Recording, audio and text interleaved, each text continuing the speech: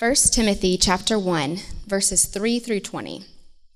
As I urged you when I was going to Macedonia, remain at Ephesus so that you may charge certain persons not to teach any different doctrine, nor to devote themselves to myths and endless genealogies, which promote speculations rather than the stewardship from God that is by faith. The aim of our charge is that love issues from a pure heart and a good conscience and a sincere faith. Certain persons, by swerving from these, have wandered away into vain discussion, desiring to be teachers of the law without understanding either what they are saying or the things about which they make confident assertions. Now we know that the law is good if one uses it lawfully, understanding this, that the law is not laid down for the just, but for the lawless and disobedient, for the ungodly and sinners, for the unholy and profane, and for those who strike their fathers and mothers, for murderers, the sexually immoral, men who practice homosexuality, enslavers, liars, perjurers, and whatever else is contrary to sound doctrine, in accordance with the gospel of the glory of the blessed God with which I have been entrusted. I thank him who has given me strength, Christ Jesus our Lord, because he judged me faithful, appointing me to his service. Though formerly I was a blasphemer, persecutor, and insolent opponent, but I received mercy because I had acted ignorantly in unbelief, and the grace of our Lord overflowed for me with the faith and love that are in Christ Jesus. The saying is trustworthy and deserving of full acceptance, that Christ Jesus came into the world to save sinners, of whom I am the foremost. But I received mercy for this reason, that in me, as the foremost, Jesus Christ might display his perfect patience as an example to those who were to believe in him for eternal life. To the King of ages, immortal, invisible, the only God, be honor and glory forever and ever. Amen.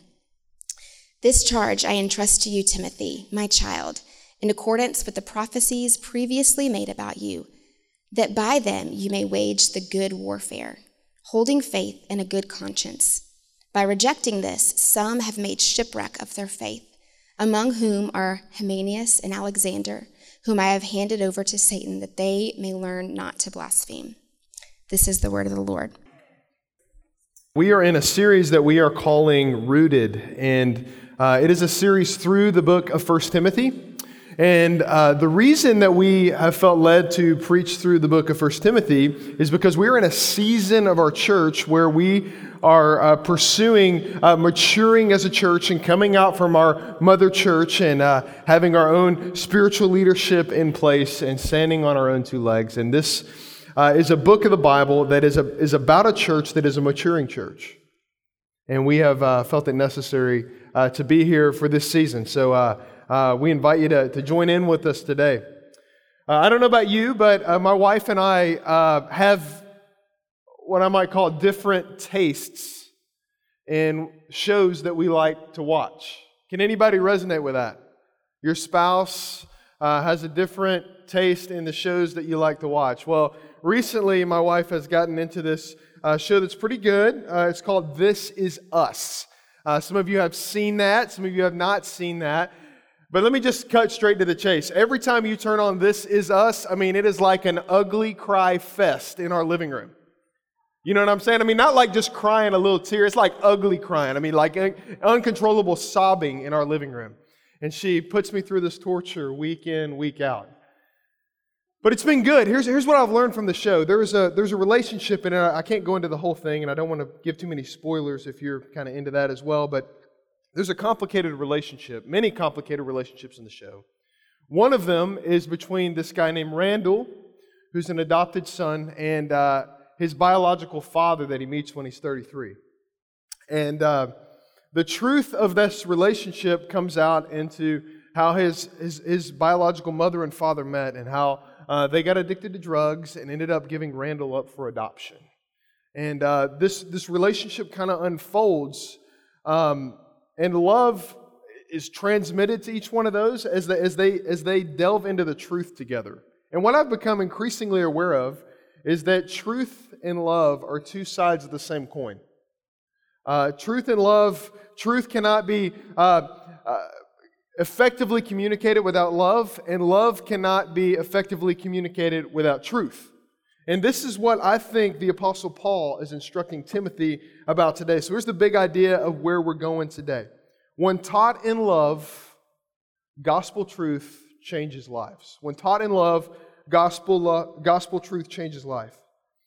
So in 1 Timothy, we got a big chunk of scripture today, but I think it needs to all go together because it's telling this story about this church in Ephesus. And to give you a little context into what we talked about last week is there's a few characters at play here. There's the Apostle Paul who's written this letter. He went and preached the gospel to the Mediterranean world, and one of the disciples that he made was this young man named Timothy. Now Timothy ends up kind of growing up in the gospel. He's converted under Paul's teaching and ends up being discipled by Paul for the better part of 20 years. Now Ephesus is this key city in the expansion of the gospel in the world at this time. And in Ephesus, there is some problems in the church.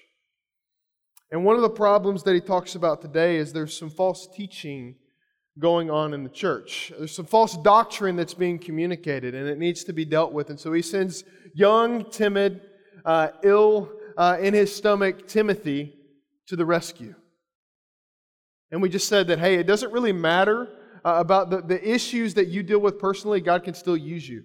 He sent this young, timid man who had problems. He had GI problems in his stomach, and he sent him to proclaim the gospel and to help set the church at Ephesus straight. So I got 3 points that I want to kind of run on today. The first one is this: we've got to look at the trouble that's going on at the church in Ephesus. Then we need to look at the truth. What should be happening there? And then we're going to look at the testimony. And the testimony is that of the Apostle Paul about how the truth has changed his life. So first things first, the truth's being manipulated here, and it needs to be dealt with. So what the scriptures say is that Paul has urged Timothy to stay in Ephesus because it's impossible to help them communicate the truth if he goes on somewhere else. He needs to stay until things get straight in Ephesus. There needs to be a theology of presence. He needs to remain in Ephesus because their doctrine is unhealthy. It's disease-ridden. And in our culture today, we kind of have a problem with the word doctrine because we don't like anyone telling us what to do. It's not just millennials, it's really a little bit of everybody. And even worse, dogma. Dogmatic theology, which basically says, hey, this is the absolute truth. What are you going to do with it? Kind of a theology. Well, that's what the Bible says. And so, as we move into this, we have this problem. But we're seeing there's some very strong statements that Paul makes to Timothy about that church. I mean, he says things like, Hymenaeus and Alexander, because they're teaching false things, I've handed them over to Satan. I mean, what stronger statement could you make about someone than that? I've handed them over to Satan.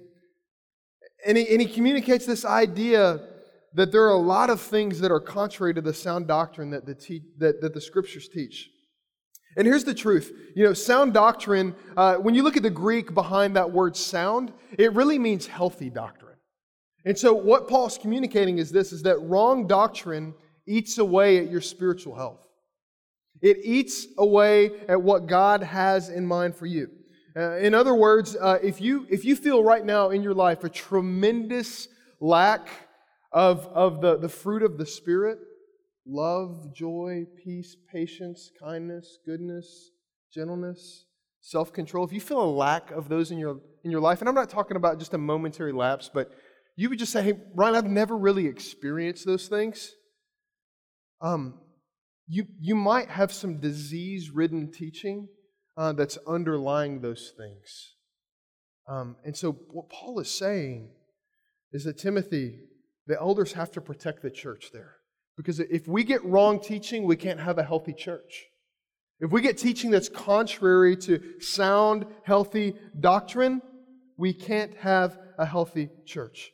And I think one of the temptations for the church today is to present the truth of the Bible in such a way where we can fully grasp and fully grasp all of its essence, And so sometimes we're tempted to truncate the truth of God down into these trite, little, cute, culturally relevant sayings. And what we do in those moments is we present a truth that we can grow out of. But what God gives us in the Bible is a truth that we have to grow into. Because God is God. And there's a lot of life that we experience, friends, that is just mysterious right now. We don't understand why we endure the things that we endure. We don't understand why things that are happening in our culture are happening. But God gives us truth that we have to grow into. And as Paul says in another place in the Scriptures, this is because we see in part right now. We don't see the full picture. We don't see the whole thing. So why would we expect to be able to understand the whole thing now? But what we do know is this, is that we know enough to live lives of godliness. So I want to just quickly give you 4 traits of false teaching. And these are just things that I've seen over the years and other teachers of the Scriptures have thought of as well. The first one is this. I'm going to go through these kind of quick. Teaching that contradicts the Bible.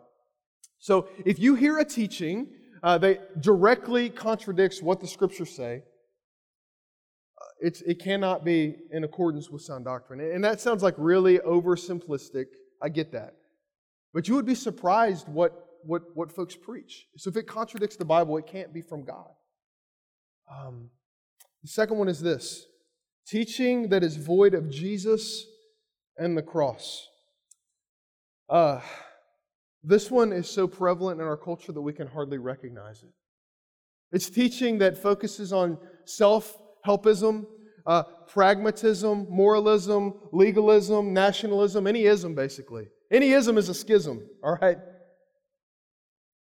Any ism is you're pretty much going to find that it's not gospel-centered teaching.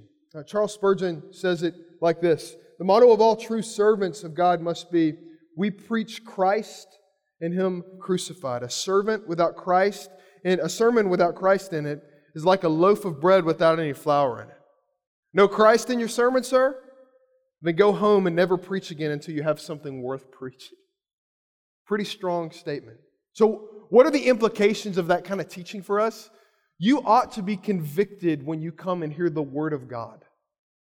Because just like any loving father disciplines his son, the Father disciplines us, and we hear things that are unpleasant.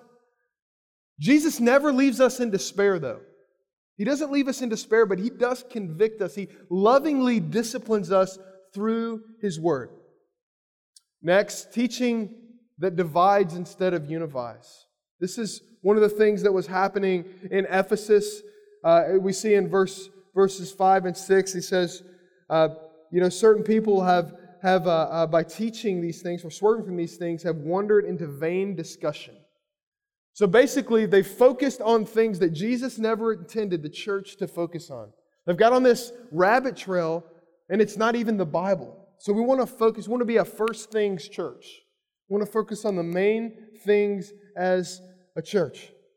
So preaching the Bible should lead us to engage the culture that we live in, not run from it. Jesus wildly pursued the lost in His culture. So if you ever feel a temptation to seclude yourself and hide away from those around you, it's probably a teaching that hasn't come from the Bible. Because the Scriptures say that perfect love casts out fear. So when we're molded into that image of perfect love, Jesus encourages us and leads us to engage in the culture around us. And lastly, this is probably the scariest one. The teachers resemble the flock. The teachers resemble the flock. Matthew 7:15 and 16 says this. Beware of false prophets who come to you in sheep's clothing, but inwardly are ravenous wolves. You will recognize them by their fruit. We live in a culture that devalues church membership to a degree that we just say, hey, I'll just pick and choose the truths that I want to hear. And I love technology, I love podcasts, I love being able to listen to these great preachers. But friends, God has given us the local church, and no amount of technology can ever supersede the physical presence of the local church in a community. The shepherds of the church, the elders of the church are protecting you from false teaching.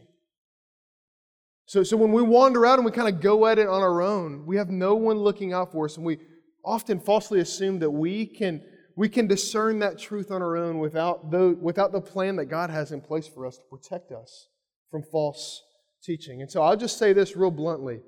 You ought to be checking me out every single week. Every single week. Because if I ever say things that are contrary to the Word of God, I want to serve a church that's going to call me out on it. And I want to have elders in the church that aren't going to be yes men, but they're going to challenge us to preach the Word of God even when it's hard, even when it's painful, even when it's not popular. So I want to encourage you not to put your confidence in any man that ever stands up here, any church that you'll ever be in. Now, if that man preaches the Word of God, what you're placing your confidence in is not man, but the Word of God, the living God in that man. That's what you're putting your confidence in. Some of you are becoming aware in the new year of a concept called muscular atrophy. Let me explain. You've been to the gym? I just heard somebody talking about it today. You've been to the gym? Megan made me do squats this week. Y'all know what squats are? You know, squats except with weight on my back. Megan made me do that this week. I couldn't do stairs for 3 days. I mean, I'm trying to carry the kids. I'm falling down. Muscular atrophy happens whenever you don't use your muscles for a period of time. They lose their strength. Churches can experience theological atrophy in the exact same way. So what's that mean?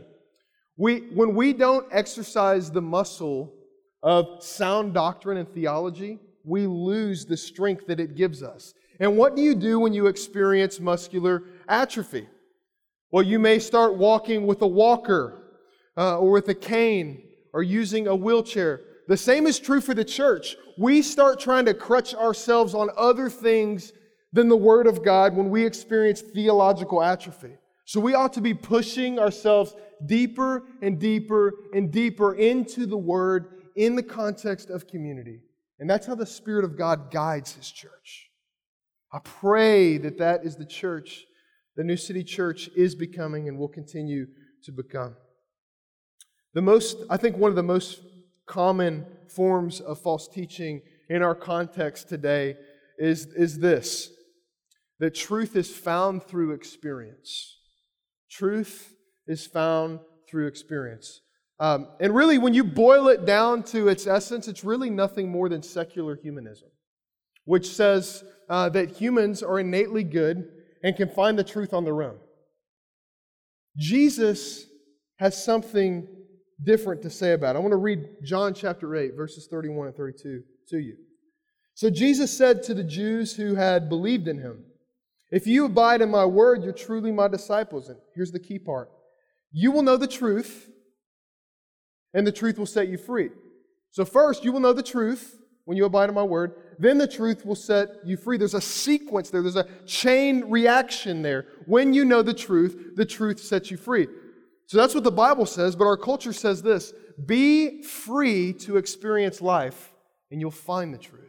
If you just had more experience, if you just put yourself out there to live a little, you'll find the truth.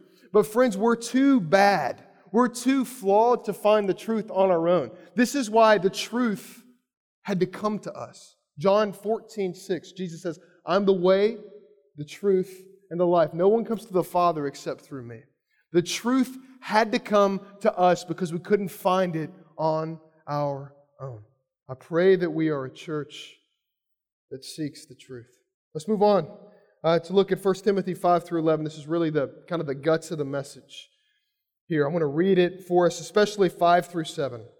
Because Paul talks about all of these different types of false teaching, which are important, but the crux is verse 5 through 7. He says, "The aim of our charge is that y'all would preach sound doctrine." No. The aim of our charge is love that issues from a pure heart and a good conscience and a sincere faith. Certain persons, by swerving from these, have wandered away into vain discussion, desiring to be teachers of the law, without understanding either what they are saying or the things about which they make confident assertions. So the whole thrust of this thing is love. Well, actually, there's 4 components. He talks about the idea of the law, about love, about faith, and about conscience. So I want to take a few moments to talk about how those all work together. Let me give you a statement that kind of summarizes what I'm about to tell you over the next 10 minutes. Let your conscience, given by faith through the Spirit, guided by Scripture, and controlled by love, be your guide. I often get the question, what's the will of God for me? You often ask that question, right? You want to know what God's will is. When these things are in place, there's really not a question of what God's will is because our conscience guides us. But our conscience, as we'll talk about, is only as good as the material that's downloaded on the hard drive. So let's talk about the law. Martin Luther and Calvin agreed that there are 3 uses of the law for the Christian. I'm not going to go in, I could preach a whole 3-sermon series on this. So I'm just going to briefly tell you what these are. And the reason why I want to mention these is because Paul is pointing out in the Ephesian church how they have violated the law of God. If you take the 10 Commandments and this list of sins that Paul talks about here, you can basically line them up together. He talks about every sin except covetousness, which is the 10th commandment. He talks about all other 9 commandments in the sins that he lists. So what he's trying to show them is that they're flawed, that they're violating the law of God. So how could they be walking in the will of God if they're violating the law of God? So let's quickly talk about the 3 purposes of the law for Christians. So what's the Old Testament mean for me as a Christian? Should I just throw it out? That's so, OT, I don't want to go there. No, it's all together. The canon of Scripture is all necessary for us. So the first one is this. They're kind of 3 images. A mirror. The law is a mirror to Christians. So through the law, here's what we see. We see who God is, and we see who we are. Both are necessary for us to walk in godliness. We have to know who God is, and we have to know who we are. And so what the law does is it brings clarity in a broken world. It tells us what God is like. And this is necessary because we cannot create clarity on our own initiative because we are flawed and broken by sin. So God comes to us. And so the first role of the law of God in the life of the Christian is to absolutely crush you. Paul says, I think it's in verse 8 and 9, that they were using the law unlawfully. They were using the law unlawfully. So what's that mean? They were using the law to elevate man through comparison instead of crushing us to show our absolute and utter need for a Savior to come and redeem us. So when we read the Old Testament, we are convicted because we see that we can never live up to what God says His will is. And so the first thing, it is a mirror to us. Just like when you look into a mirror, you see reality. The law of God shows us our reality and who God is as well. So I would encourage you to do this. When you read the Scriptures and you are convicted by sin, don't circumvent that conviction because God wants to show you how good Jesus is in it. He wants to show you how glorious Jesus is. The second one is a curb. The law is a curb. So everyone that has ever been made by God, whether they acknowledge Him or not, whether they are part of His church or not, benefit from the law of God because the law is a curb. So God gives common grace. So we are totally depraved individuals. We're super sinful. But we're not absolutely depraved people. And we know that because we're alive today. If we were absolutely depraved, we'd all murder each other. That's what we do. So even if people don't acknowledge the law of God as something that they enjoy and something that they revel in because of God's grace, they are benefiting from it.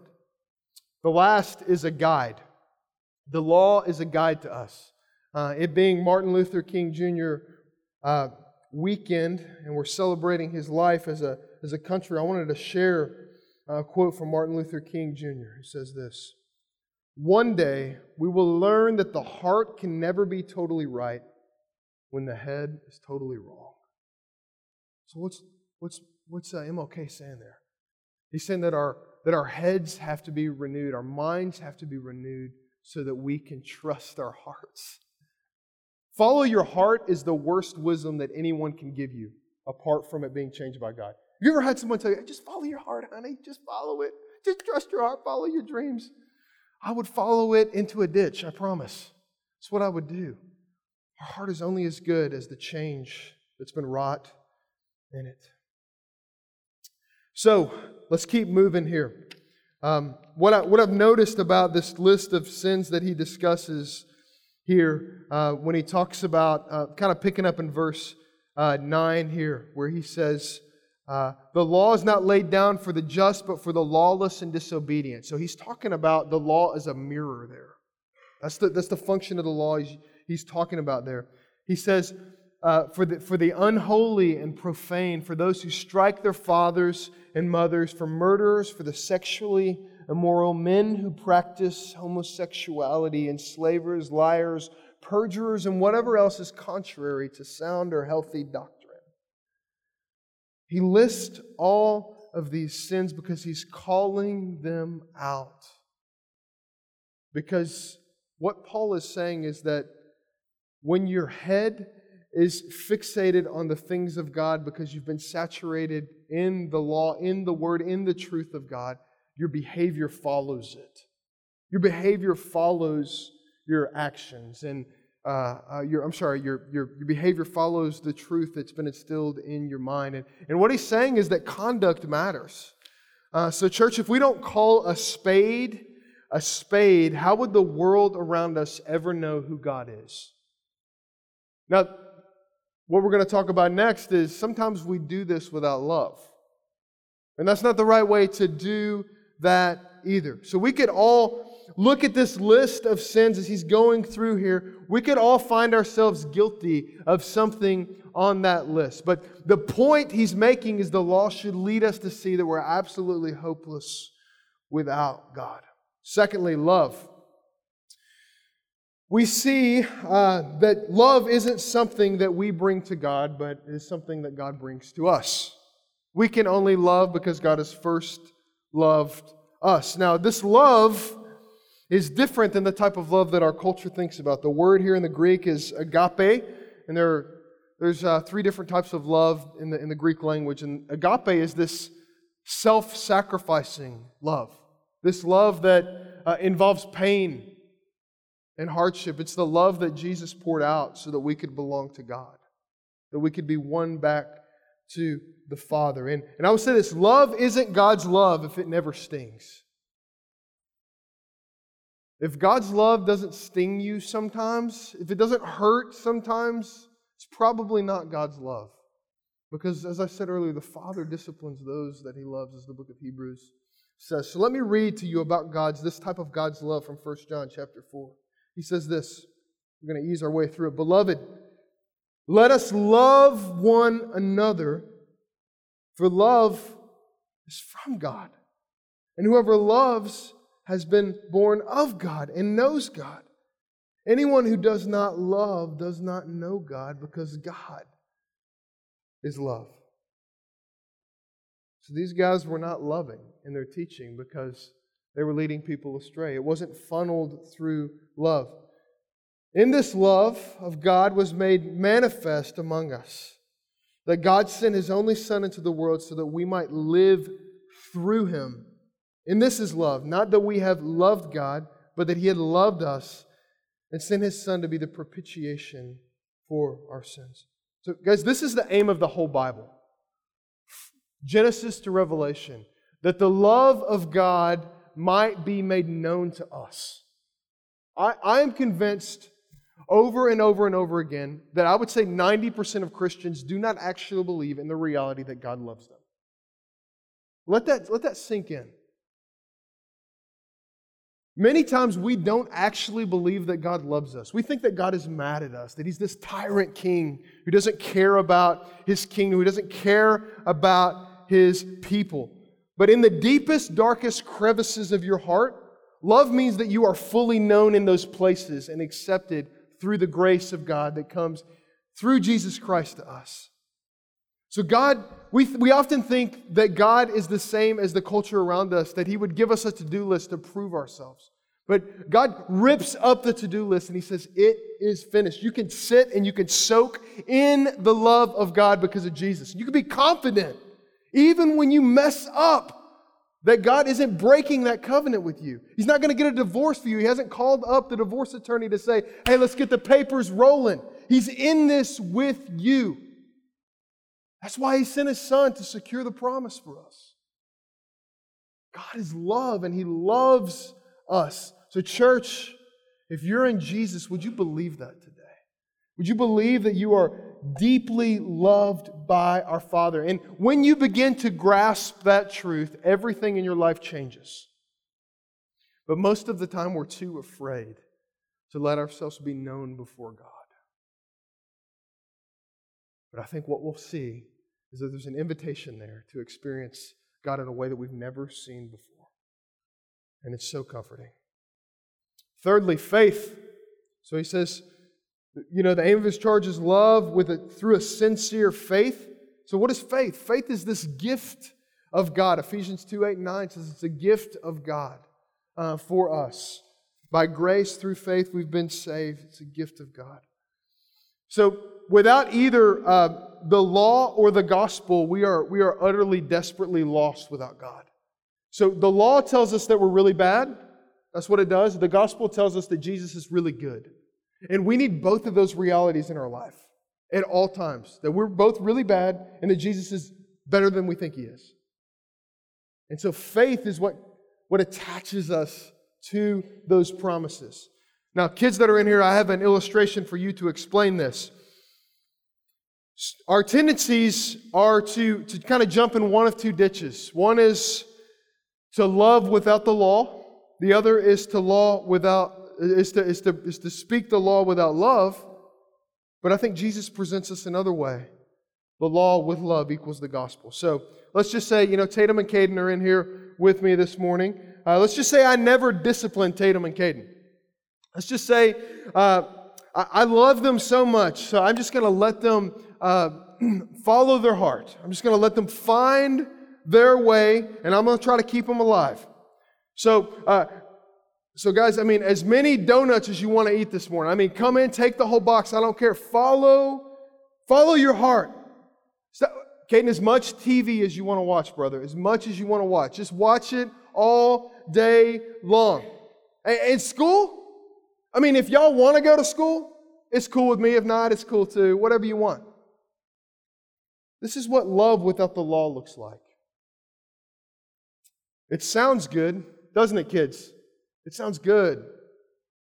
They're all shaking their heads. This is awesome. You know what it leads to? Death. That's the law without love. So what's law? That's love without the law. Law without love.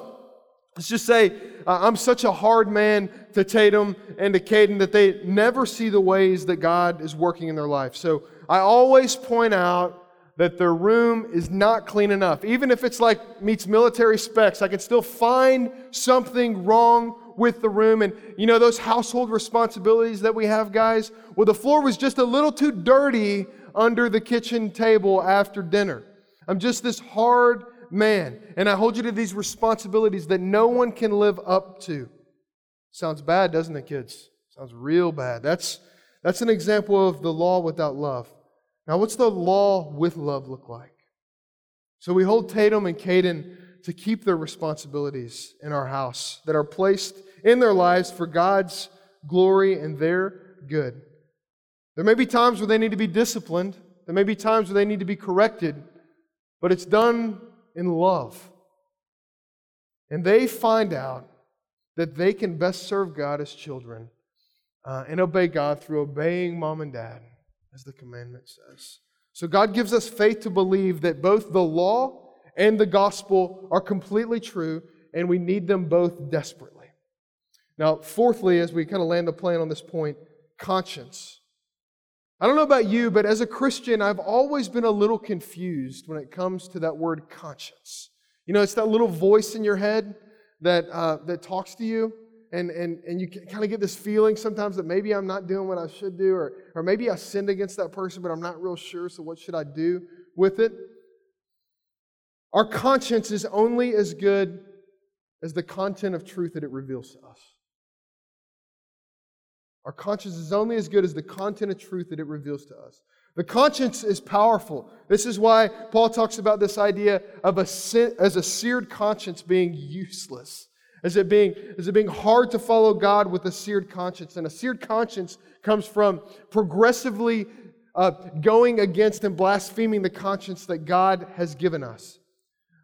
So Romans 12:2 talks about this idea of the renewal of the mind. I want to read this scripture to you. It says this, "Do not be conformed to this world, but be transformed by the renewal of your mind, that by testing you may discern what is the will of God and what is good and acceptable and perfect." So it doesn't mention the idea of conscience, but it alludes to it, the renewal of the mind. Now, a lot of times people look at this verse and they think renewal is something that we do. If I could just renew my mind more. But when you look at the original language here, renewal is a noun, not a verb. The renewed mind comes from the Holy Spirit when we receive Jesus Christ. If you're in Christ, you have a renewed mind. The question is, have you flexed the muscle or are you experiencing atrophy? That's the question. The renewed mind is something that we already have. It's ours to live out. As Martin Luther said, it is the nature of all hypocrites and false prophets to create a conscience where there is none. People want to convince you to follow their agenda, to be indoctrinated with their conscience, their stream of consciousness, and to cause the conscience to disappear where it does not exist. Friends, the Scripture builds a sturdy conscience that we can trust, and the Holy Spirit activates it as we walk through life. So let me sum up everything that I've said. Let me sum it up. Let your conscience, given by faith through the Spirit, guided by the Scriptures and controlled by love, be your guide. This is what Paul is saying it needs to look like for the church to thrive. When we ignore our conscience, how are we to be guided by God? When we're not founded on sound, healthy doctrine, how are our consciences know what to convict us of and what to lead us into? And if it's not wrapped up in love, then who is it serving other than God?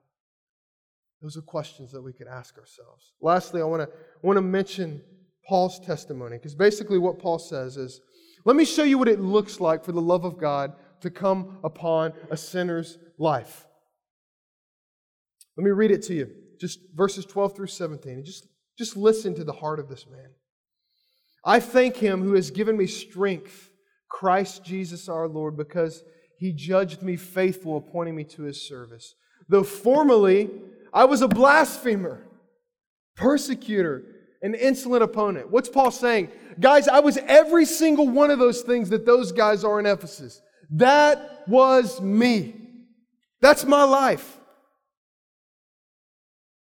But I received mercy because I had acted ignorantly in unbelief. And the grace of our Lord overflowed from me with the faith and love that are in Christ Jesus. This saying is trustworthy and deserving of full acceptance. That Christ Jesus came into the world to save sinners. Hallelujah. Hallelujah. He came into the world to save sinners, of whom I am the foremost. Paul's saying, I'm the worst sinner. And this isn't false humility. I'm the worst sinner. In order that Jesus Christ might display His perfect patience as an example to those who were to believe in Him for eternal life. The King of ages, immortal, invisible, the only God, be honor and glory forever and ever. Amen. He talks about this mercy that overflows from the love of God melting His heart. Have you been melted by the love of God? God works through His Spirit, through His truth, conforming us to the image of Jesus. I'll close with a story. I was listening to a testimony of an Ethiopian man this week, and this man's father was a satanic priest. Pretty dark stuff, and he would make this boy just do ridiculous things. And this guy said that 8 out of the 12 children died before they were 5 years old. And this guy didn't have a name until he was 5 because they didn't know if he would live. This guy worshiped the enemy with all of his might. And this entire Ethiopian village of 400 people worshiped Satan. And one night in a vision, the love of God came and melted this guy's life. Melted him. I love that he doesn't say, he doesn't give credit to anything other than the love of God. He caught a glimpse. He caught a glimpse of what eternity without God was like, going down the same road that he was on, or a different story that could be an eternity with God. And he was absolutely melted by the love of God. And crazy things began to happen in this guy's life. Like he was completely illiterate, but he could read now, but the only thing he could read was the Bible. Like he would try to read other things, but the only thing he could read were the Scriptures. And his son is giving testimony about him. And his son was converted. And so this guy goes 4 days after he becomes a Christian, after the love of God melts him. And he gives testimony. All I know is that I've been changed by the love of God. He gives testimony about this. And the entire village in Ethiopia converts, 400 people, because the love of God melted this guy. This is what Paul's saying. He's saying that God's mercy in his life is an example for the world to see. Is God's mercy in your life an example for the world to see? Has the love of God melted you? Do you hold out the law that convicts, shows you how bad you are, and the glorious gospel of how good Jesus is for the world to see? Because when we do this, evangelism, friends, is effortless. It just spews out of us. Let's pray together. Father, we give thanks for your truth. It's heavy, it's rich, sometimes mysterious. But we know that you give us everything that we need for godliness. And so, Father, today we have probably all been convicted in some way. We've probably all been encouraged in some way. And I hope that we're all being melted in that same way by the love of God. So, Father, would you come meet us now as we go to the table of Jesus, where we're reminded of the melting love of God that shapes us, that conforms us to His image as we hold out these sacraments. And we long to be made more like Him as we walk in the truth, in love. That's in Jesus' name we pray.